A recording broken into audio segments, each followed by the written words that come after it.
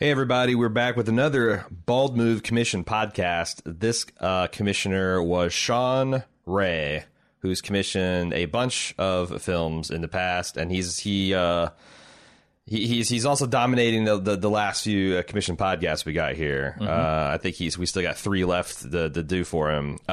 He selected Blade Runner, which is a 1982 film, as you probably know, but he wanted us to see a particular cut, the final cut, which was released in 2007.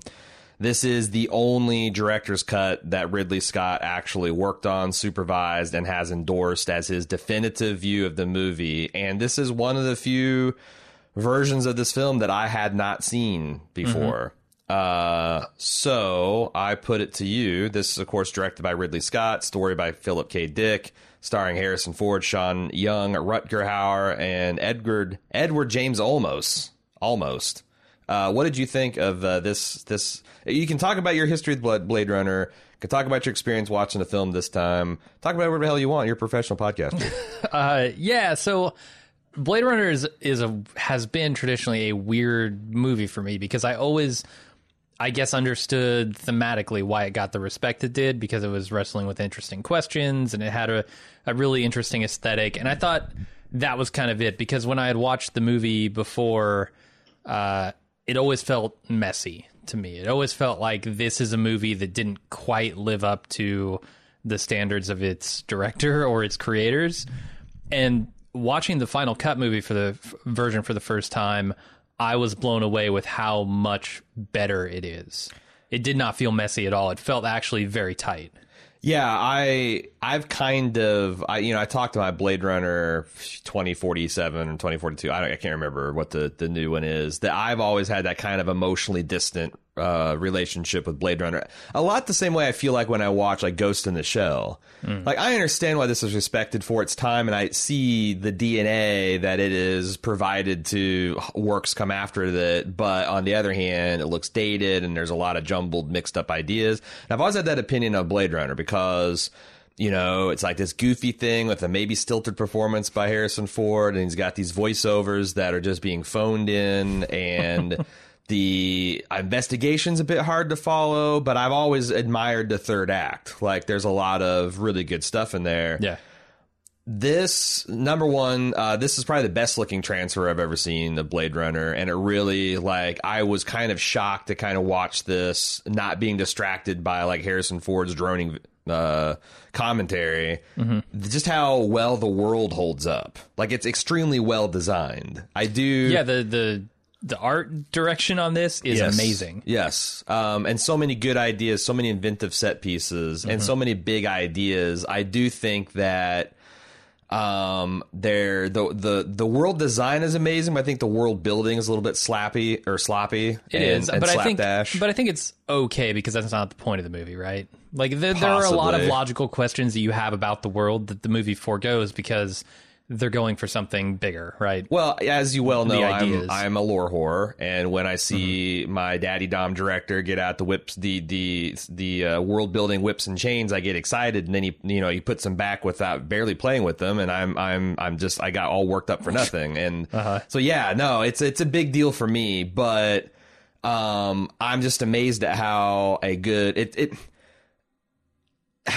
I'm just amazed at what a good edit can do to a film. And I don't know why that surprises me, because I've seen, it talked about everywhere from George Lucas's cut of Star Wars essentially being saved by an editor to George Lucas saving key scenes in The Godfather for Coppola. I truly believe it. When you see such a night and day difference as a theatrical release of Blade Runner, same movie buried in there. Yeah, but it's got a inappropriate ending tacked onto it. It's had a whole bunch of narrative and voiceover and stuff tacked onto it. It's just laboring to get out, and it struggles under its own weight. This movie, again, not perfect, but oh my god, I'm never watching another version of this movie again. This is the definitive cut of Blade Runner in my mind. The other thing is, I've been, and I know Sean Ray feels me on this, I've been a staunch proponent of the Deckard is not a replicant. I've been, because that's my first exposure to the film. I think the theatrical release really puts its thumb on the scale to Deckard not being a replicant. This version, obviously, Ridley Scott believes he is. He really puts his thumb on the other side of the scale, and I guess I'm just kind of I'm okay with it. Like, I don't think it's. I think this film becomes like, you know, that optical illusion of like the vase, or it's two people kissing, and like sometimes you can flip that as you're watching it. The picture can flip back like. That whether Deckard is a replicant or not changes a lot of the themes and feel of the movie. And sometimes I could see myself flipping back and forth and seeing like, oh, well, this really changes his relationship with Sean Young if you think of it as him being a replicant, or, oh, if he's just a human, it kind of puts this flavor to it. Certainly changes the dynamics of the last fight with Rutger Hauer, Roy. I know this is something Sean wants us to talk about. Do you have an opinion on this? And how did this film change it? And do you agree with me that Deckard being a replicant makes or breaks the film? Yeah, so I think my opinion going into this, I think it's been a while since I've seen Blade Runner, and it's hard for me to remember, but I think my opinion was that he was not a replicant. Coming out of this movie, I'm like, yeah, he's definitely a replicant. That origami unicorn with the added scene, which we assume is a memory of Deckard's, I think says it outright. It's not even implied. It's just, yes, he is absolutely a replicant.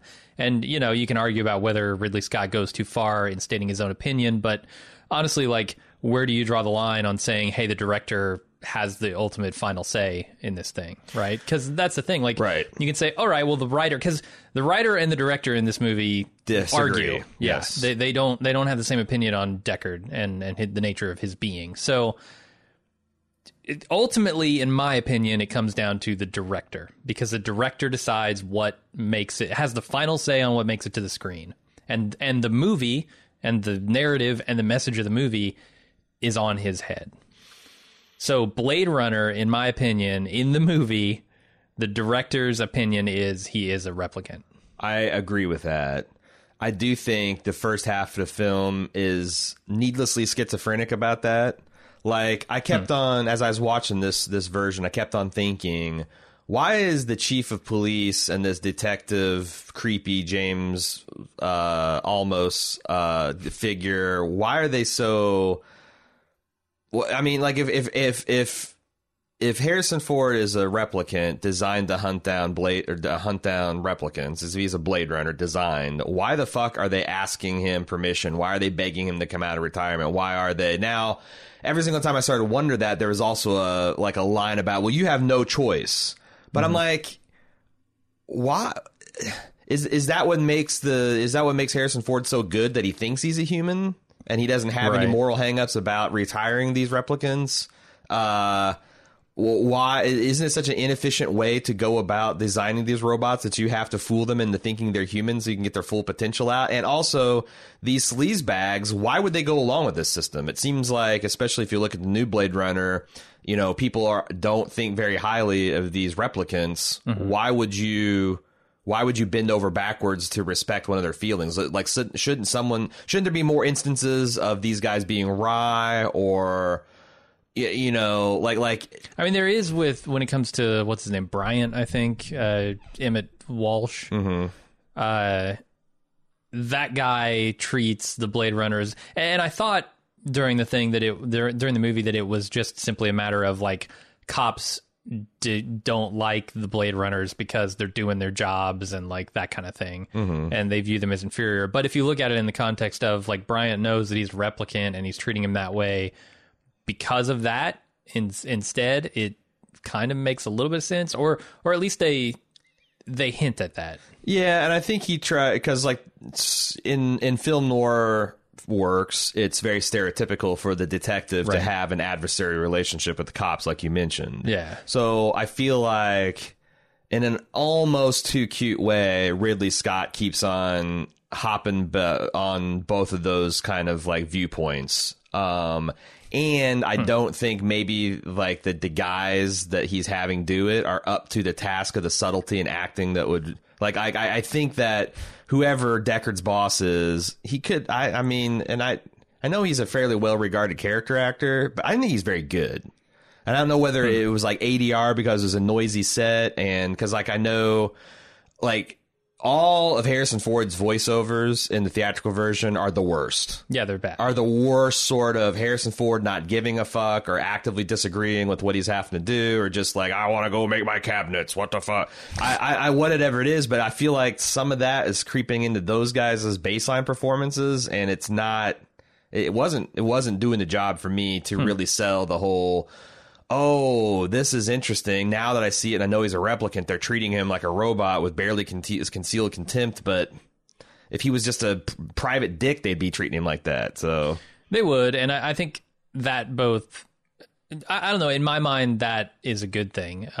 Because it kind of uses the tropes of the genre to mask those facts. And they're leaning into that. And I'm okay with that. And I think, the first act being the question of like, what is the difference between replicants and humans? And that's a question that they answer in the third act to my satisfaction, which is, what does it matter? Like if you can't tell, what does it matter? And we've talked about this stuff at length in Westworld, but this is kind of the grandfather of those. So I don't know. I think the first act, schizophrenia, as you called it, makes a certain amount of sense. I feel myself being talked into it because, like, honestly, if I'm putting all my cards on the table, a lot of this hostility is left over from the original resentment or feeling like I was jerked around. Because I've always been very like anti Ridley Scott, not anti Ridley Scott. I'm pro Ridley Scott, but I also feel like whenever I heard him in an interview, like he kind of fucked up and wishes he's kind of like, in the same way George Lucas and Steven Spielberg have gone to fix their creations. Every time I've seen because the other thing is like the first director's cut was just horseshit. Yeah. Like it was labeled as a director cut and it felt very rushed and shitty and tacked on. It turns out that was released over Ridley Scott's dead body. Yeah. And it was like a cash in on some limited theatrical release. Absolutely was. And then they tried to do another fucking director's release, and it felt like this has been a long time coming. But the thing that astounds me is that, and I don't know, this doesn't seem like it happens as much because we live in a much more transparent environment where directors have a lot more power to be like, oh, they fucked with my original vision. Yeah. But it's breathtaking how in the 70s and 80s and probably early, like studios would just take a film from a director and fuck with it. And then their career lived and died on that, right? Yeah, like, oh, well, we had a tepid audience, release from the audience because we just pulled a bunch of people from some mid-America mall and forced them to watch a talky science fiction film. Like, this movie is 1,000% better just chopping off the happy ending with Sean Young and Harrison Ford. Absolutely. Like that like nervous paranoia of finding the aluminum unicorn and hearing the almost characters kind of voice echoing and like that sense of paranoia and how they'll always be hunted now. Yeah. And him like rushing through the door and shutting it and the film goes black on that. So much fucking better. So much better. The film's already like 1,000,000 times better, and then you strip off the wooden voiceovers and you cut it a little bit tighter. It's just so much better. So much better. It's funny too because like the voiceover wasn't something Ridley Scott wanted, and that final sequence with like the floaty camera through the clouds and the driving stuff wasn't even shot. But by under Ridley Scott's direction. Right. It was leftover footage from The Shining shoots. No shit. Stanley Kubrick's footage, yeah. Oh, yeah. His helicopter stuff. So, interesting. Like, that's such a weird fuck you kind of thing to do to a director who you hired to put in charge of the vision of this film. Right. And to take that out of his hands is crazy. Yeah, it's interesting. Like if it happened now, it would be allowed in public debate, and people would demand to see the director's cut on Blu-ray, and we could like. But that's what I'm saying. Like I remember thinking when I saw the differences, like I don't even know if I've heard about like, hey, it makes a huge difference to strip out Deckard's voiceover. I'm like, but doesn't that take away its film noir? Like that's a film noir thing. Like having the hard-boiled detective saying tough stuff over it. But it's so much better. It's so much better so without much better. And I still got the feel of the noir, right? Like the detective noir stuff. Right. Like you don't need it. It didn't need to be slavishly noir. It's just in its sensibility and the get-ups that they had in Sean Young and just the gritty, grimy, futuristic feel of the seedy underbelly of the city. That's what sold it on noir. And like, that's the thing, but I do feel that a little bit of like hackle of my old viewpoint raised, and so yeah, it's funny because I will say that the first time I watched Blade Runner, I really didn't enjoy the experience. It felt like I was going to school. Like, okay, this is an important film. Yeah. I see why it's important. I see why people watched this in the 80s and lost their shit, but like, this has been replaced by superior works. Every single time I've watched it, I've liked it a little bit better, and now this version just takes the cake. So I cut off Sean here in the middle. He wanted us to watch the final cut, which was released in 2007. He says, this is my favorite film of all time. Having said that, don't be afraid to criticize it. This is a science fiction neo-noir masterpiece that I can watch anytime and still be mesmerized. Ford gives a performance that is very different from his charismatic Han Solo or Indiana Jones, but I think it's perfect for a man whose job it is to hunt down synthetic humans. Production design of the Bradbury Apartments, Tyrell Corporation, Deckard's Apartments, the costumes, sets, lighting, music, and so on is unique and done with such elegance. There are moments I forget I'm watching a film. I'm utterly pulled into the world, and Ridley Scott's depiction of future Los Angeles as a filthy, overpopulated, rain-soaked hellhole. But he shoots it so beautifully, becomes something else entirely. Sean has a lot of other thoughts and questions, and even some thoughts on the sequel, but we will get that after we have our full review of the film. I want to talk about all of the things that he mentions. Yeah, so. let's you want to start with Ford's performance? Sure. I'll talk about like all of the characters and actors. I think he's right about Harrison Ford. It's a different performance, which is not something I'm used to seeing from. Although I would say this might be his most different performance, because I mean, even thinking back to like American Graffiti and stuff, he's still like that charismatic kind of rogue sort of thing. I mean, he's still Harrison Ford. Harrison Ford, by all account, is a deeply private weirdo. But when he goes out in public and smiles, people want to be his friend. Like, that must be his curse. He hates everyone, but he's fucking Harrison Ford, so everyone wants to be him and have beers with him and have sex with him. I feel like Harrison Ford is the embodiment of the hero's journey, right? Like, he's so fucking reluctant to get into this whole thing. Like, he was a carpenter. He didn't really... He fucking built stuff with his hands. He wasn't really that interested in getting into acting, but it kind of fell into his lap. That humility is what makes him hotter, man. And I'm telling you what, Harrison Ford is fucking young. Is there a better looking man than young Harrison Ford? He is so smoking hot in this film. Like, and I mean, realized he's a good looking man for sure. As I realized that, like, I started realizing, growing up with him in like Blade Runner and Indiana Jones and Star Wars, and he even was in his later years an action hero in his own right, and Air Force One and all the Jack Ryan shit. Like, Harrison Ford, I kind of think is subconsciously my masculine physical ideal. Okay, yeah, that I've tried to live up to. Now, made a sad mockery of it, obviously. I've taken that ideal and I have like Sauron in Lord of the Rings, twisted and corrupted it into this freakish mockery that I parade around as. But like, goddamn, Harrison Ford is, even when he's being kind of a prick, and he's a big asshole in most of this film, he's just extremely charming and handsome. And he is maybe one of the biggest movie stars of all time. Yes. He has some of the most respected, beloved franchises under his belt. Right. And he owes that largely to Lucas and Spielberg, but I think, like, low key, he's maybe the biggest movie star on the planet. I mean, because Tom Cruise has a lot of big ones, but they're not big like these are big. Like Harrison Ford is big. Indiana Jones is iconic. Harrison Ford as Han Solo is iconic. Yeah, and Deckard is iconic. Yeah, exactly. He's like in the like John Wayne, Paul Newman, Robert Redford. Like, he's already gotten into the pantheon, where Tom Cruise still feels like he's trying to hustle.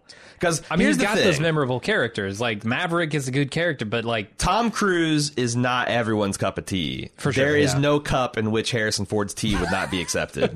That's probably true. Yeah. Like Harrison Ford comes up to the bar and says, "Hey, buddy."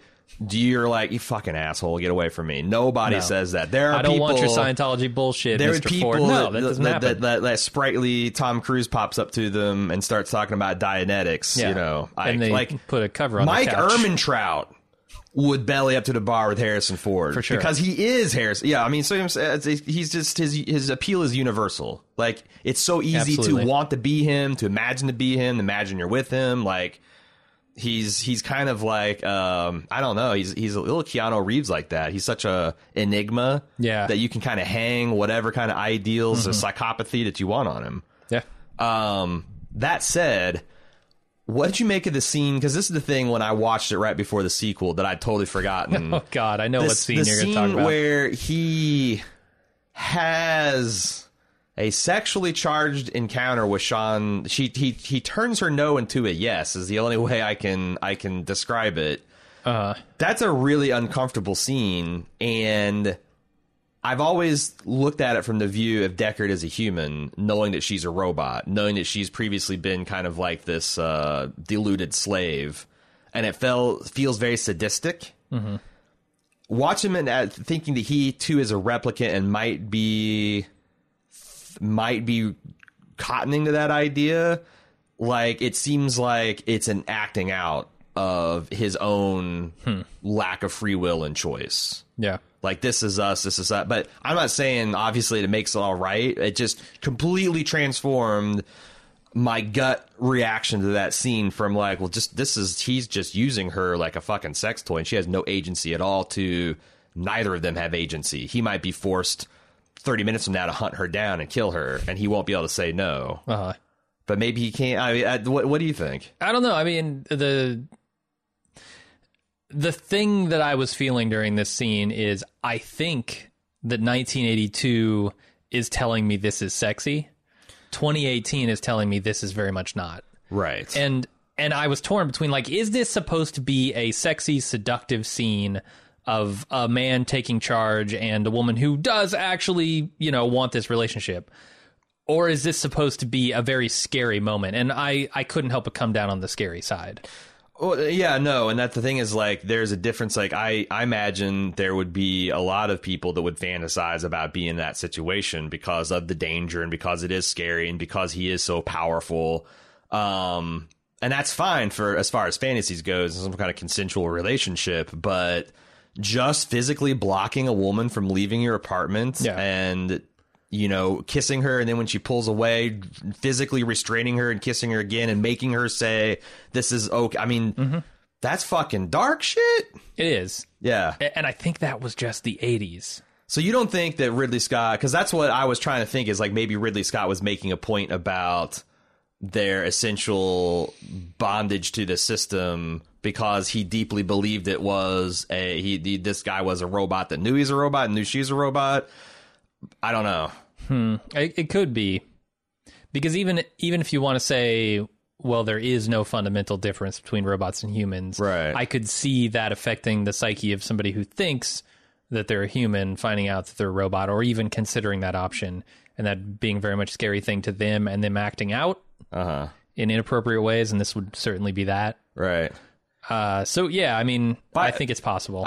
By the way, the fact that we're debating what this meant in 1982 and whether it was sexy or not, hashtag rape culture. Just saying. I do not condone what happens on the screen. Right. Here and now. But in 1982, what was going through the heads of the people making this movie? Yeah, right. Okay, what else about Harrison Ford?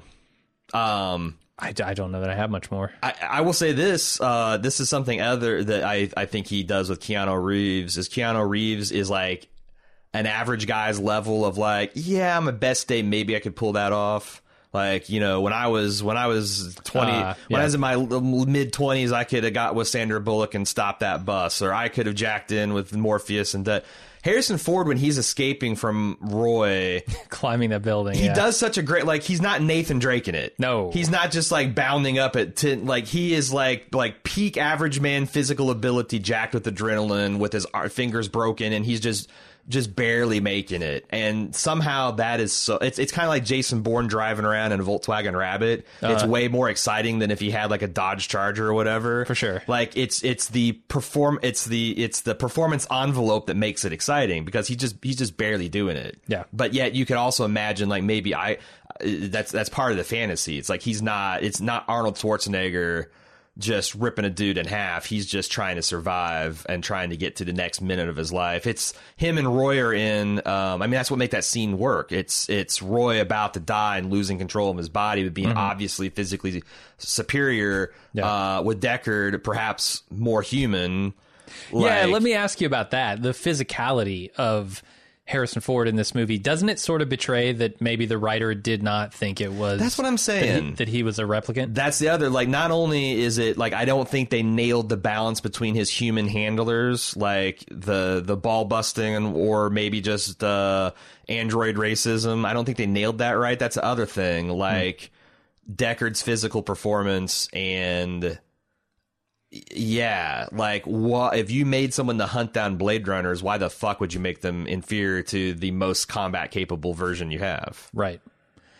Maybe it's because you're afraid to lose track of them, and then it's like, you know, it's like that Simpsons problem. Like, you're overrun by rats, so you get snakes, and then finally you get if you give a mouse a cookie, sure. a rare meat-eating gorilla from the mountains of Africa, and they just freeze to death in the winter. Like what do you do to stop the Blade Runner who's the hulking out, you know? Yeah. But yeah, no, I thought the same thing. Like, the other thing that, and this is my larger issue, the world building. Like, when someone tells me that these are indistinguishable from humans, and then they dip their fingers in molten lava or super cool, and there's no, like, fuck me, you can tell. There's no way that's made out of the same fucking material. Do you know how I know? Because if I stuck my hand in there that is indistinguishable from humanity, it would combust or it'd freeze.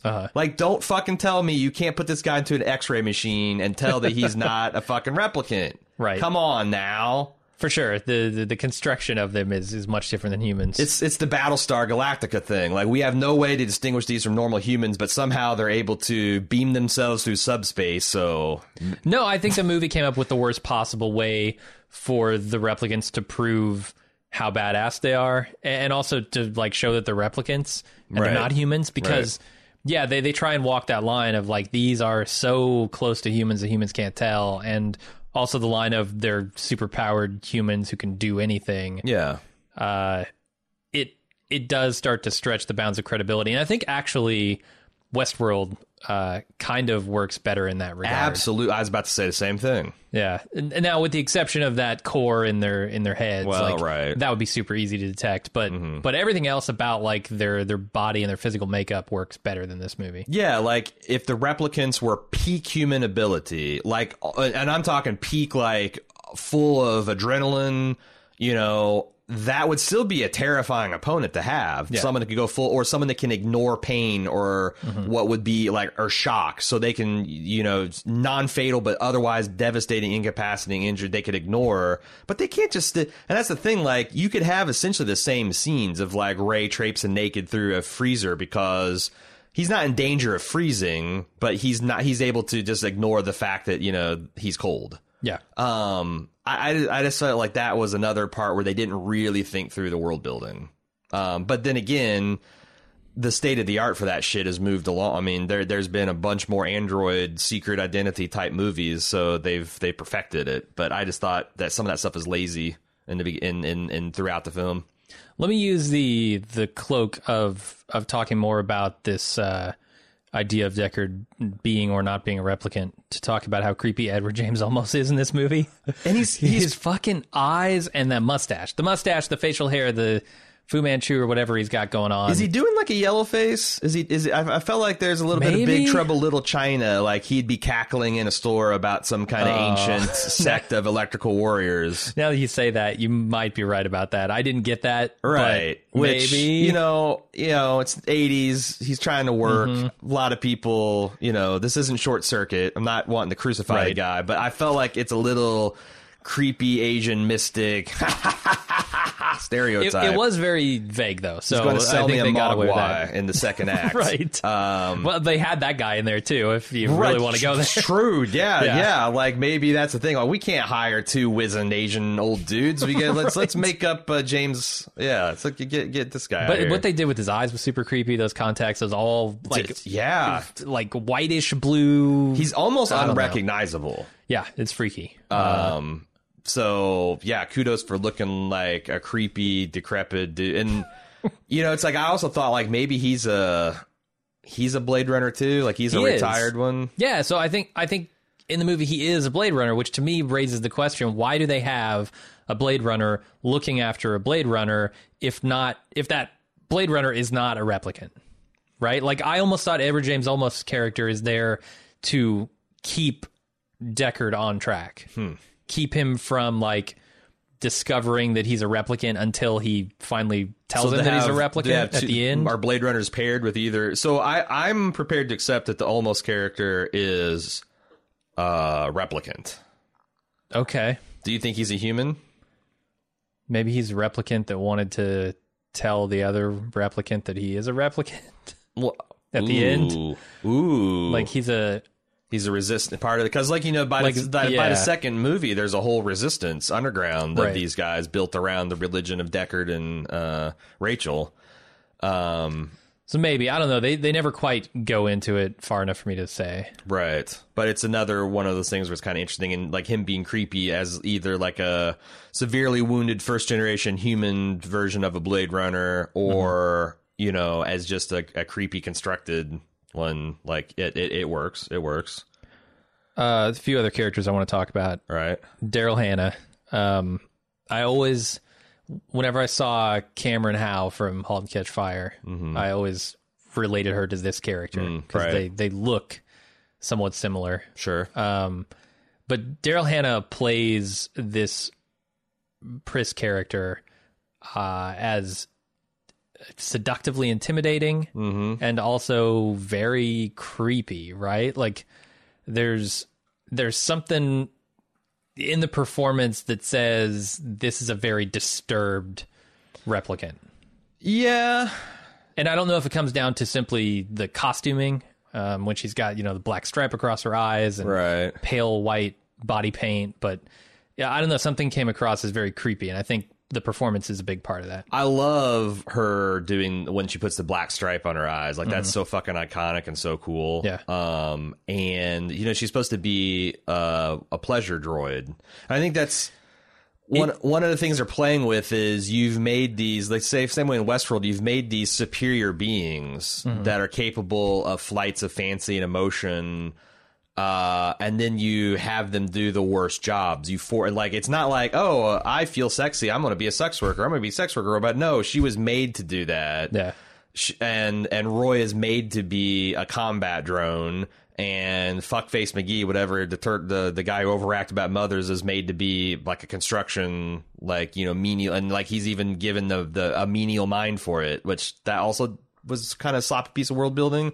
I feel like it's just the horror of being a thinking a creature and know that, like, there's no way out. Like, you're not going to graduate from this. You're going to, and then you find out that you've got a pre-programmed 6-year lifespan. You've got memories that were designed to control you and essentially impart basic programming to you, but they're not your own. I mean, that's the thing. Like, a lot of this shit's understated. Like, you have to watch the movie multiple times to appreciate all the pathos of the villains. The first time, they're almost like slightly more urbane and witty Terminators. Absolutely, yeah. But you have to really think about it. You identify with them more and more as you watch it. They become much more sympathetic.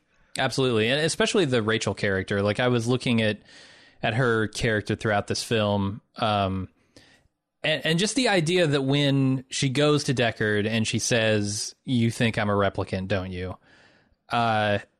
Just that core, and I know this applies to some areas of people's lives, but it doesn't typically apply to, like, the core of what they are. To be ashamed, you know, to have society telling you that you should be ashamed of what you are at your very core, your very, very physical makeup. Right. In this case, you know, you're a replicant, you're not a human. Humans never have to struggle with that idea of being a human might be a bad thing. Right.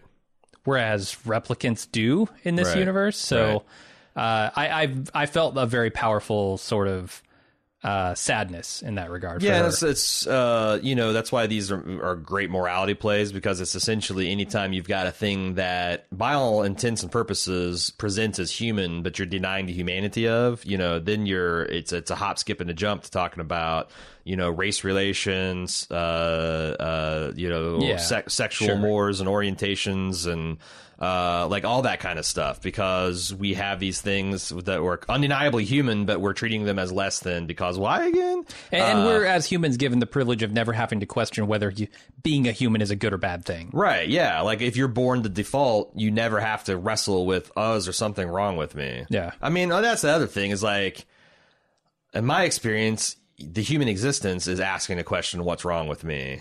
I can't even imagine what it's like if society is adding on to that, just the thing that's fucking with everybody, the whole idea that society as a whole kind of thinks you're not all there, you're not right. Like it's gotta be terrible. For sure. And so I powerfully felt the plight of Rachel's character, and I guess by extension all of the replicants. Why was Rachel made? I mean, that's the thing, is That's like a good question. Is Tyrell, because like the guy right below Tyrell is played by Daryl whatever, Sebastian. Is that his name? Sebastian.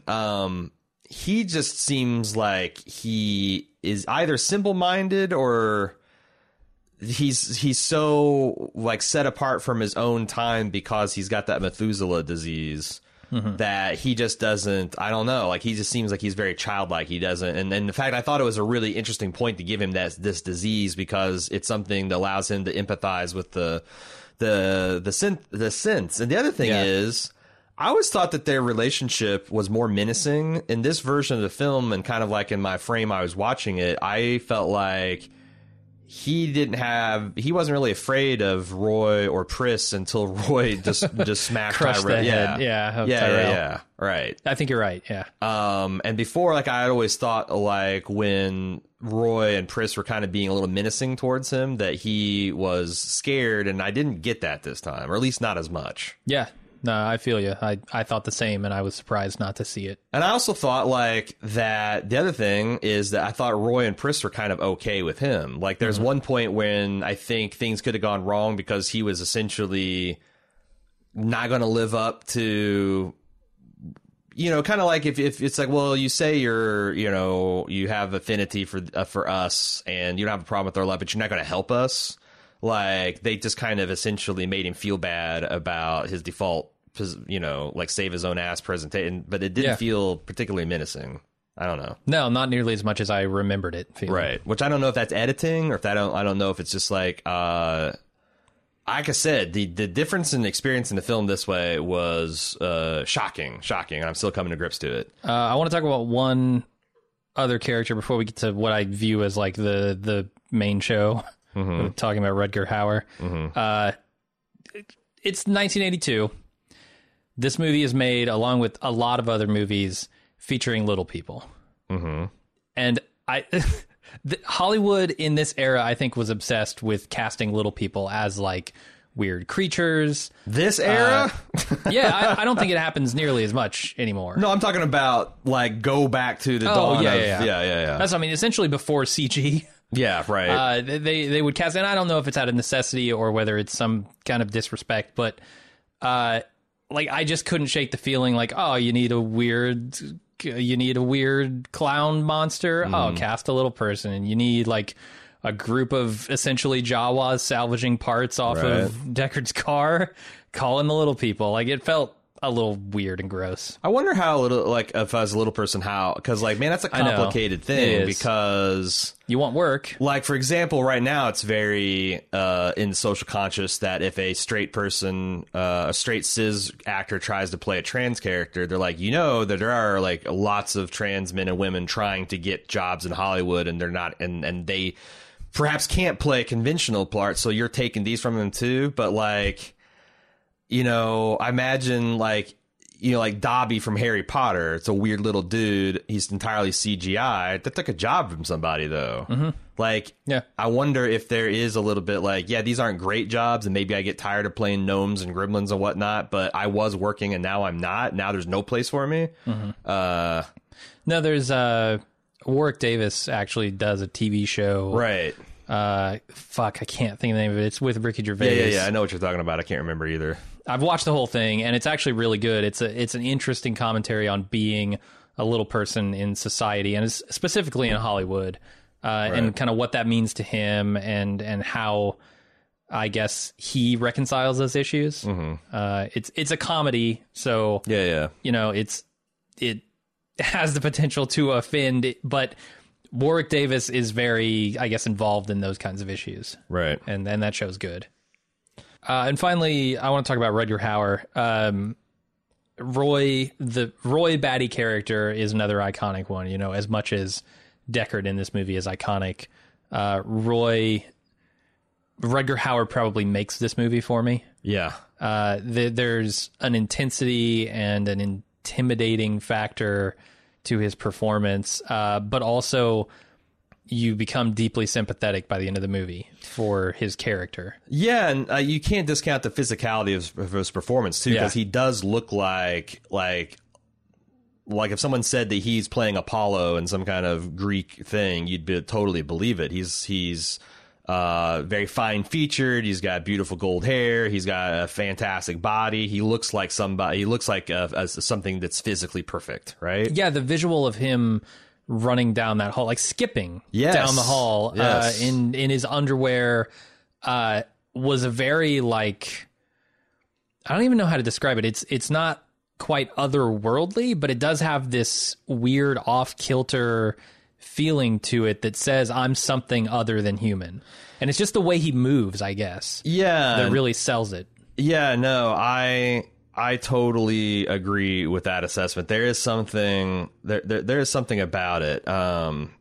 Roy's character in this third act reminds me of a character of like a Julie Taymor production. Like, she's the director of The Lion King. She's also done like Titus and a bunch of, but she's known for like stuff that is freaky and fluid and beautiful, I guess, or very arresting and gothic's not the right word, but and him running through and with the spike through his hand and the like Pris's blood on like war paint, like there is something extremely primal. Like he could be running through he could be a monster running through a Dark Ages forest in Europe, or he could be running through this abandoned building in LA. It's the same kind of archetypal, primal Frankenstein type of character. And I'm not sure, you know, that's a great way to compare like performances for things, like, you know, try to pretend like, you know, who could you cast that would embody that exact same thing. And with him, with like a lot of the main characters here, I think a lot of people could have done what Sean Young did, because she just had to look beautiful and porcelain and perfect. I don't think a lot of people could have done these things that like Daryl Hannah did, Rutger Hauer did, and Harrison Ford did in this movie. Yeah, and in my mind, it makes the tone of the third act. Yes, because I need to be truly terrified of this man, but I also need to be sympathetic to his ultimate plight. And both the plot, the directing, the cinematography, and most importantly, the acting in those scenes really carry it for me. Right. I will say that, like, this show has so many big ideas. Like, there's a guy designing eyeballs in like a frozen tank room, and he's like that never leaves, so he's just wearing this like warming suit. And like there's other you know, scandals about like underground organ stuff. And I'm like, I kept thinking, because this is all set in like 2018, 2016. I'm like, I kind of feel like I'm ripped off, because our future is way dumber and more boring. That's like I got to look at my notes for this. I think of like the political scandals of fucking Blade Runner, where you're talking about artificial humans being sent off planet to work in mines and fight robot wars, and the interstellar gates and like all sorts of shit, and like illegal cloned eyeball trades and stuff. And we've got this stupid shit. This is the stupid shit that we fight about. No, they totally overestimated the ambition of humanity, right? Fuck yes. Yes, they did. Like, they're talking about, like you said, all the off-world colonies, and then, like, we're here, like, getting people, seeing if we can get our 19th century people movers to drive themselves. Right. And, like, and talking online with each other. Right. Arguing about stupid shit. Like, what's the best version of Blade Runner, for instance? What's Blade Runner? Or, like, even, like, stuff like, you know, how people should be allowed to live their fucking lives. Like, yeah, no, bring on, let someone invent AI. Let's kick this into high gear. I'm so fucking tired of, like you said, debating 19th century shit. I want like maybe a dystopia to at least like, at least can it be cool? Can I look outside and be like, hey, you know what, from a certain it's a hellscape. The city, this Cincinnati is a hellscape I'm living in, but it's visually interesting to look at. Well, yeah, I mean, I do want to talk about how they really nailed just L.A. in 2018. Right, yeah, I mean, yeah. L.A. is a hellhole. They nailed that part. It's just going to get smoggier. Uh-huh. It's just going to get, At some point, the trend reverses and it gets rainier. Right, yeah. I don't know, as the ice caps go into the sky or something. That sounds right. Yeah. The other thing that they really fucking get wrong, well, several things, but one of the things I want to talk about is miniaturization, because they don't, and like UI developments in general, because they don't do flat panels. Right. Everything is these fucking analog knobs and buttons, and they just fucking whiffed on the idea that everything is going to get smaller and faster and sleeker, and they just went with chunky. They went with like the Star Wars aesthetic. Yeah, it's funny because Sean cites as one of his favorite scenes Deckard's enhanced scene, and like that just plays to me as almost parody at this point. Like this guy just, first of all, I don't think the investigation is very good or compelling. It's like he finds a thing that might be a fish scale, but no, it's a lizard scale, and he goes to the lizard guy and he just shakes him by the collar, and that guy tells him to go here, and then that guy leans on him. It's like, I didn't feel smart at any time, and like that enhanced scene, like that must have blown people away. The idea that like you could do this forensic investigation just by looking at a photo, like it's so. But like NCIS and all that other shit has just ruined it and made it into a parody. So like a 15-minute slow scene of Harrison Ford saying "Pan left 90 degrees, stop, midline focus, It is enhance." very slow, yeah. It's like, oh my god, I fucking get it. So. And like, I could see a way where that technology could work in the future. Like, if you have extremely high resolution captures that you're running all the time because you've got infinite storage, apparently. Okay, or I mean, even just taking a photo. Like, what if it was not like 4K or 8K? What if it was 600 million K? Right. Then maybe you could get to like the enhance where it can zoom way in and be pixel accurate and still viewable. And you can navigate around objects, because that's the other thing. Is I wasn't part of it. At some point he does like shift because I know you on can it. do that with like there's certain cameras that can like do like parallax and stuff and allow you to move around in different dimensions, but it takes like multiple cameras and that kind of thing. But like I did like, so there's some futurology that doesn't work in this movie, some world building that doesn't, and like you contrast that to like The Matrix, where like you can't really accuse it of miniaturization because they got fantastic shit, they got mundane shit, and they kind of mix it all together in kind of like a magical alchemy. I will say the one part of the world building I really liked is like the Voight-Kampff test. Like like if you do have an artificial being that you can't tell the difference, but like there are like you can find cracks in like exploits in their embedded memories or whatever. I thought that was super cool. Yeah, and I guess the way I read it is they're looking for the emotional cues that humans produce that the replicants can't reproduce. Right. Yeah, is that right? Like they're trying to provoke an inappropriate emotional reaction or a emotional reaction that doesn't match up with the physiology. Right. And like, you know, that's why they tell it that Rachel's impressive, because usually you can tell 20 to 30 questions. It took over 100. Even Deckard then was, I think, pretty sure. Yeah. Probably because her eyes glowed orange. That's a dead giveaway. That doesn't help. Although Edward James Olmos, who knows? Yeah. Who knows? Did you know this? Because I thought the last version of this film I watched, there was a scene where Harrison Ford eyes briefly glowed. And I looked for it in this one, but I was also taking notes sometime, and I didn't see it because I thought I was kind of outraged when I saw that, because I'm like, well, that's just giving the ghost away, because like every single other replicant we met in the series, their eyes flash that gold color, which I thought was super cool. Like that shot of the owl is really striking. Yes. And the shot of Rachel where like in the background you can see lights coming in the windows. Yeah. And it's kind of drowning the screen in white for a little bit. Yeah, there's a lot of beautiful filmmaking too. The other couple of things I thought were silly in retrospect, Atari being like a major brand, and TDK, and like these huge like parts of the city being designed after like Atari logos and shit. I mean, you're not wrong though. We are essentially ran by mega corporations. You just got the Atari. Wrong, yeah, they weren't the survival of the fittest. No, and then finally, the one in my mind that's the most glaring, obvious flaw in the futurology of this movie is smoking. Yes. Everyone is smoking. Everyone is smoking indoors. In LA, program robots to smoke.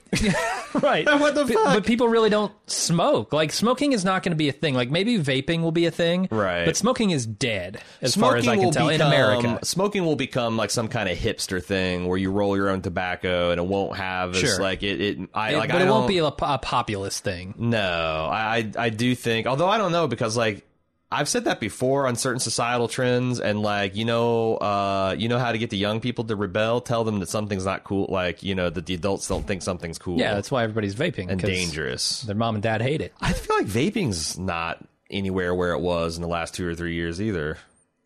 Like I used to see people blowing clouds all the time, but I don't know. Maybe they're like we figured it out, and people are just taking it to the smoke stuff the smoke places I don't see anymore. But I find it hard in the modern day to find people who are smoking. Yeah, no, you have to seek them out, whereas in this, it's depicted as just being everywhere. Right. I really liked the shot where Deckard gets his first kill against an android, which is where he kills the snake dancer. Uh-huh. I really thought it was arresting her death sequence because... like, it was a very dehumanized, a lot of times you see a person get shot and they're like, they fall down and they're dead. Here they filmed her like she's a deer in the woods, sprinting from the hunter. She gets shot. She's like scrambling to her feet, trying to make it. And by like turning, I felt like by filming this in a very dehumanized way, where she was just like a wounded animal, terrified, trying to get away, it actually weirdly humanized her. Mm-hmm. Like anytime you see people being dehumanized, it like moves you to like the empathy. And I thought that was interesting. The same thing with like when Pris shot, she reminded me of like a bug that had been sprayed by spray, and like it was so weird, and like it was super weird. Yeah, it was like just that fucking crazy performance, and to the point where it believably rattled like Harrison Ford gave performance like that was rattling him, Mm-hmm. Of course, by that time, that was like the third replicant he'd killed. And like, do you think Deckard knows that he's a replicant by the end of the movie? Yeah, I do too. I think that's what that nod is. If you buy the interpretation, which I think I'm coming around to, then yeah. And I think he kind of cottons onto it somewhere between the death of Pris and the death of Roy. Yeah, I think so. So, but yeah, I thought that was really cool. At the end is confirmation. I thought the toy house fight was super cool, like Pris hiding amongst all those weird robot toys, and Deckard kind of sneaking around trying to find her. And when she starts twisting his head, like I believe that she could tear his head off. Maybe that's what you're supposed to believe is like, even though Deckard doesn't know he's superhuman, that like a normal human, she would have ripped his head off, and she couldn't his. I don't know. Could be, yeah. I love when he finally gets down to fighting Roy, and like Roy does that as a cool scene where he grabs his gun through the wall and breaks his fingers, and then he starts howling. That's like him stripping down naked and chasing Deckard through this abandoned building, howling at the top of his lungs, is so fucking freaky and such a good use of this character. Yeah. It's so damn gothic and Shakespearean. I love it. I love everything. I love everything about from the moment Deckard gets to Sebastian's floor and starts going through the toy house. Like, this movie is damn near flawless from that point on. Yeah, I agree. And then there's also like, it's so funny because we just played Heavy Rain, the Robot Edition. Right. Detroit becoming Detroit City. Detroit Rock City becoming. There is a scene that is a complete homage to Blade Runner where they go into the pigeon apartment. There's that ruined apartment. There's just pigeons and pigeon shit everywhere. There's like, that's almost, I think, exactly laid out the same as that scene where Roy gets his pigeon that he adopts. Yeah, I'm sure. But no, I thought that was cool. And then, what do you say about the final soliloquy that they give Rutger Hauer here? Yeah, I mean, I have a lot of lines that I enjoyed. But yeah, the Tears and Rain, that soliloquy, is that what you're talking about? Well, even before that, there's this thing about it's quite an experience to live in fear. That's what it's like to live as a slave, which I think is what you're supposed to I almost wish that was the voiceover you heard before Deckard flees from the apartment, because that would really set the mood. But that's what that's kind of like the watchword that all of these robots that rebelled at once kind of have, that living in fear is living as a slave, and even if they were to extend their life, that would they'd still have to be living under fear and living under being hunted. Yeah, for sure. That's a great one. But yeah, Tears and Rain. Let's talk. Go, man, go. Yeah, I mean, it's a story of the last of his kind dying. Right. I mean, at least in his mind. Right. Because earlier he tells Pris we're the last two. Right. She gets killed. He logically assumes I'm the last one. Right. It's. I don't know. I guess it should be sadder than it is, because I look at that and I go, well, you're not actually the last one, right? I think there are actually two more left. And then if you add on Blade Runner 2049, we know that these things don't have a limited lifespan anymore, and also are going to reproduce. So I got more of a melancholy from a death of an individual, and there's because we just did an Empire Business where I talked about Terry Gross's interview with Maurice Sendak, the author of Where the Wild Things Are. And that's one of the things he hit in that interview, because he was close to death and he doesn't believe in an afterlife. And he's talking about just being kind of general sad that all these beautiful life experience and these friendships and relationships will become what when you die? Nothing.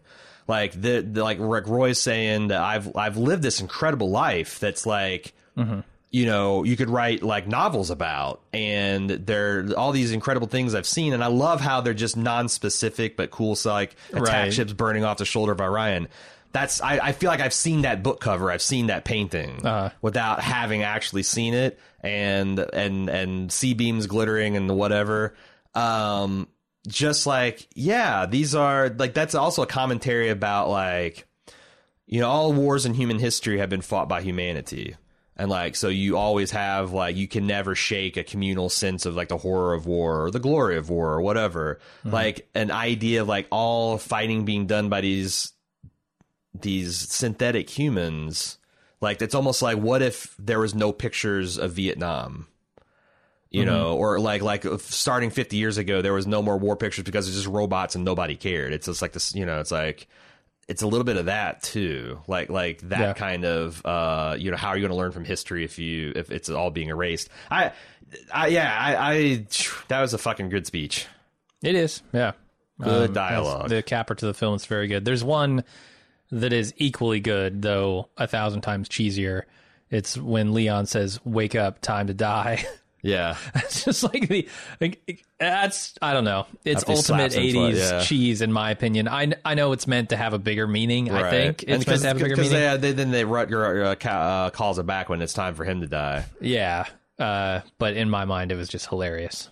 But yeah, the whole that's the whole tension that in that final scene, Roy slowly breaking, the superior specimen slowly breaking down at the end of his life. Deckard, it's a race. Can I kill you before I die?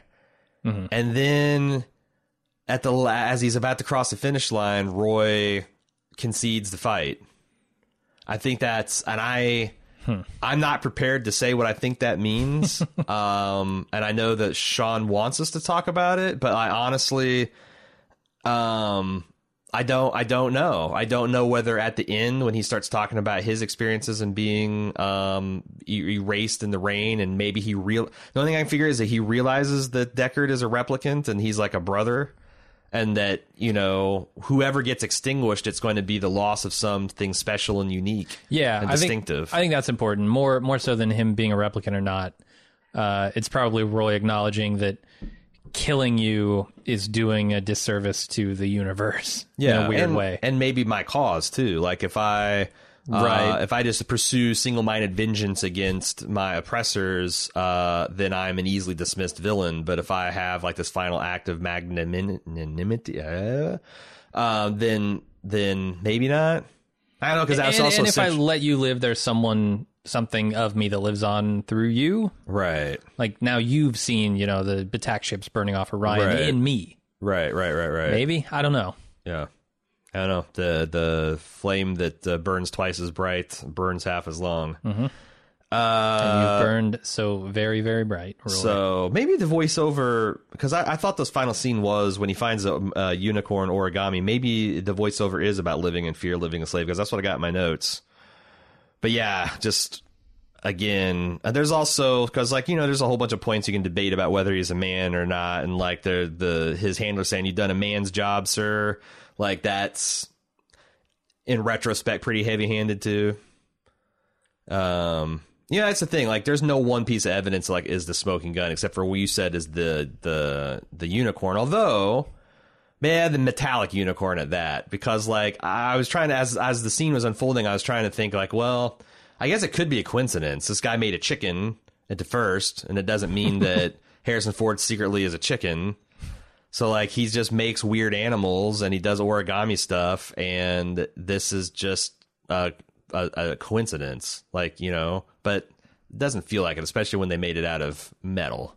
Well, I think it's I read somewhere in some article that it's the top of a cigarette pack, like the little foil. Oh yeah, no, I'm not saying he like literally made, but I'm just saying that like the fact that it's shiny metal is symbolic of something artificial or synthetic. Gotcha. In a way that paper isn't, because paper grows on trees. Yeah, I thought you meant like literally a human couldn't fold that. No human could make aluminum foil folds that precise. They're all robots all the way down. It's stainless steel. In fact, there's only one human in the whole film, and it's Tyrell, and they killed him. Mm-hmm. Everybody else is replicants. They don't know it. They don't know their people. All right, I think that's about all I got. All right, Sean passed along two pieces of trivia to us. One, Steven Spielberg was in post-production on Raiders of the Lost Ark and sent a demo reel of Harrison Ford's best takes to Ridley Scott when he heard Scott was interested in casting him for the lead role.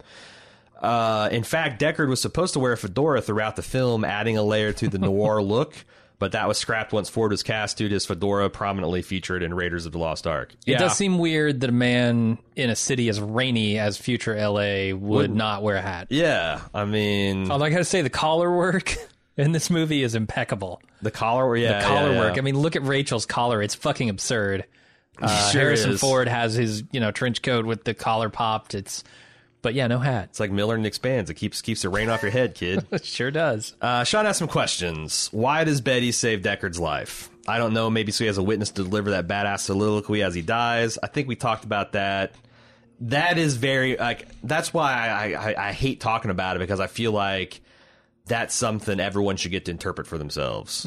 Yeah. Like it can be a discussion, but like it is the part of the film I think that's most up for debate, because if Roy was trying to be like a martyr for a cause, why crush Tyrell's head? If he was like, it's weird to think that he would reevaluate human beauty and frailty right after he smashed his creator's head. I don't know. Yeah, it is. I mean, it's also easy to see where he could have a nihilist sort of viewpoint at that moment, right? Like, I'm dying, my creator is dead. Everyone's dying, Like, what am I going to do here? And just kind of give up on this mission to kill Deckard. Sean also has an observation. I enjoy the role reversal showed between the replicants and the humans. Deckard does not show many emotions throughout the film, as opposed to replicants, who I feel show a wide range of emotions.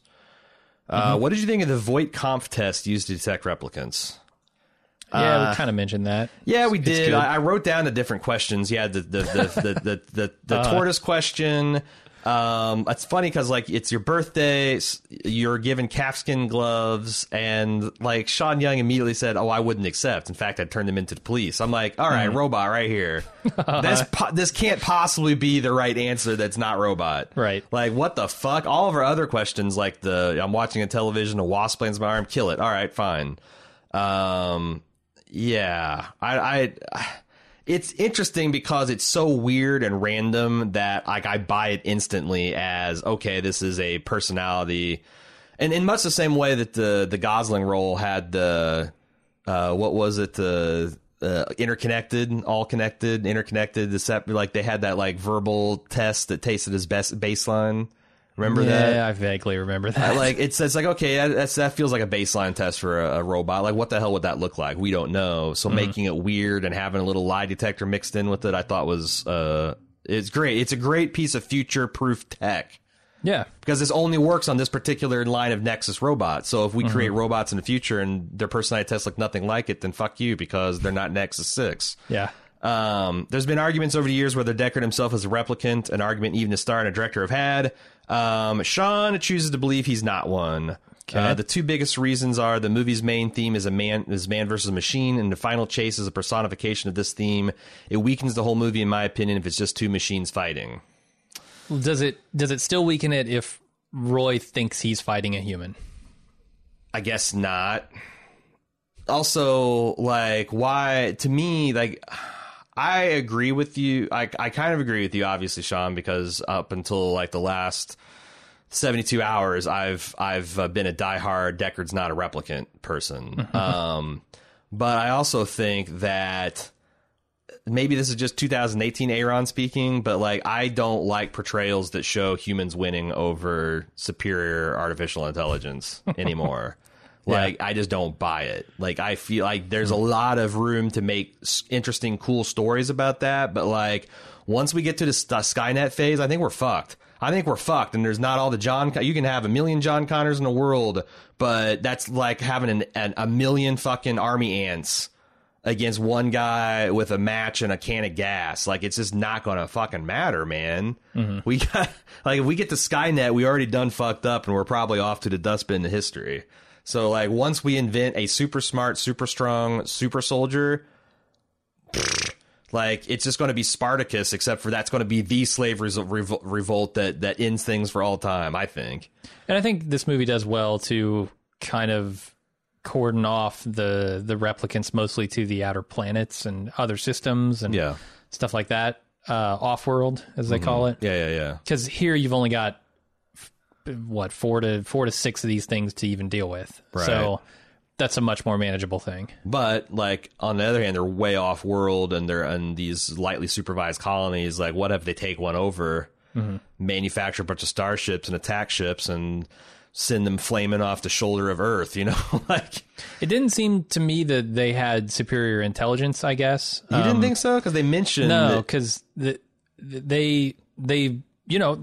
Roy goes into that room with Tyrell and he's asking questions like, I want to talk about that. I don't have the answer here. And if I did have the answer, why would I be coming to you? But he had a whole bunch of like advanced knowledge of like genetics and engineering and all that. But so did Tyrell. And that's what I'm saying. But the opening credits made it explicitly stated that these robots were at least, if not more, intelligent than their genetic designers. So, sure. I also think that if I'm Roy, I'm not buying this old man's like one sentence dismissals of my scientific theories. Sure. Well, what if I invert the tachyon beam? Oh, well, we've thought about that and it just wouldn't work. Trust me, your testicle hair turns blue. The deflector shield would go up in flames. Yeah, like he's like every single time it's like motherfucker. Look, okay, well, let's see the PowerPoint. I want to see the test results. Because I'm calling your bluff. I want to see the math. I'm calling your bluff, and I'm cracking your head like a walnut. Maybe that's why I did. He knew he was getting bullshit. I mean, obviously, if a guy's not going to help you or doesn't know how to help you, then like, why not crack their head like a walnut? Sure, that's my philosophy. The only reason I don't crack everyone's head like a walnut, there's something I might need from them. The other line of evidence that Sean enjoys is that he's not a replicant in a novel. Do androids dream of electric sheep? Now, that is a pretty weak card to play, I think, because when you adapt something from another work, one of the chief joys of that is giving it a little twist and having Deckard be like, you know, the fact that he's not a robot in the source material, like, I don't know. That seems like more of a premise that you did then have to like build evidence to support than something that's just like a, you know, boom. Philip K. Dick didn't mean him to be an android, so. Yeah, I mean, frankly, I think once it turns into Blade Runner, it's out of his hands. Yeah. It's now in Ridley Scott's hands. Yeah. Yeah. And Scott seems to think, yes, he is. So we both think at this point that Deckard, we're recent converts to the Deckard's a replicant, at least in the Blade Runner film. And although I do think it's valid and interesting to interpret the other way and see how it changes the film. Mm-hmm. It's a fun little optical illusion, I think. He also had a brief discussion about Blade Runner 2049. I feel like Fancher and Green's script is as good as the original. When I read a synopsis of uncovering a secret that could destroy the world, I got a bad feeling in my gut. But Blade Runner is a small story about hunting replicants. I felt they found a good way of walking the tightrope of expanding the Blade Runner mythos, raising the stakes, but still keeping it grounded in a way I felt the protagonists were capable of overcoming the obstacles of the story. Half of me wants a sequel to complete a trilogy for this new franchise. Half of me says, why mess with perfection? But if there's a third Blade Runner, you can bet I'll be there to commission it to hear your thoughts on it. Maybe, we'll see. So I don't have quite the same rosy view of 2049 as Sean seems to. I really liked it. I remember really liking it, and I remember you not liking it as much. Well, I think that's another movie that suffers because of the edit. Like, it needs a much tighter edit. I was bored to tears in some scenes by things that I already knew, and the audience in general already knew, and they just kept drawing out the reveal on it. Drawing it out. There's a 15-minute scene of Ryan Gosling walking through a fucking factory looking for some totem, and I'm like, I know what the fucking totem is, and I know that it's here. Just show it to me. Mm-hmm. That is a movie in desperate need of another edit, and I think it would be a really tight, really excellent movie if you did that. I think you're right about the length of the film. I'm not sure I would agree with your cuts to that particular scene. Because I hated that scene. Because I know, and we have a complete opposite feelings about it. Because, like, it's which end of the camera the tension was on. But, no, I mean, I liked it more than you. I haven't seen it recently, so I wouldn't be able to say that. I am kind of interested in seeing it again now that I've seen this excellent version of Blade Runner, like, to see if it holds together more. But you know, I don't know, because I remember thinking I wasn't all that invested in the Harrison Ford, Sean Young, Robo Baby plot. Like, to me, I mean, that is the movie, right? It is the movie, but I also thought that, like, Ryan Gosling's character, like his similar voyage of self-discovery and whatnot was, because, like, you know, if you say that the original Blade Runner is about a human that finds out he's a replicant and then escapes into the forest to breed, then this is the Blade Runner 2049 is a story about a replicant who knows he's a replicant that then realizes throughout the movie that he is actually a human, that he's human in all the ways it's important. And right. What does it matter? That he's been lied to by Robin Wright his whole life. So I think that is also really interesting and a valid way to approach the material. So I liked it as bookends. Yeah, I agree. You can knock off 10, 15 minutes of that movie, not miss much. I'd probably knock different minutes off. But, I mean, that's becoming a growing criticism of a lot of Hollywood and TV. Like, I'm glad the golden age of cinema and television are allowing people to make movies of arbitrary length, but I think some people abuse that. Yeah,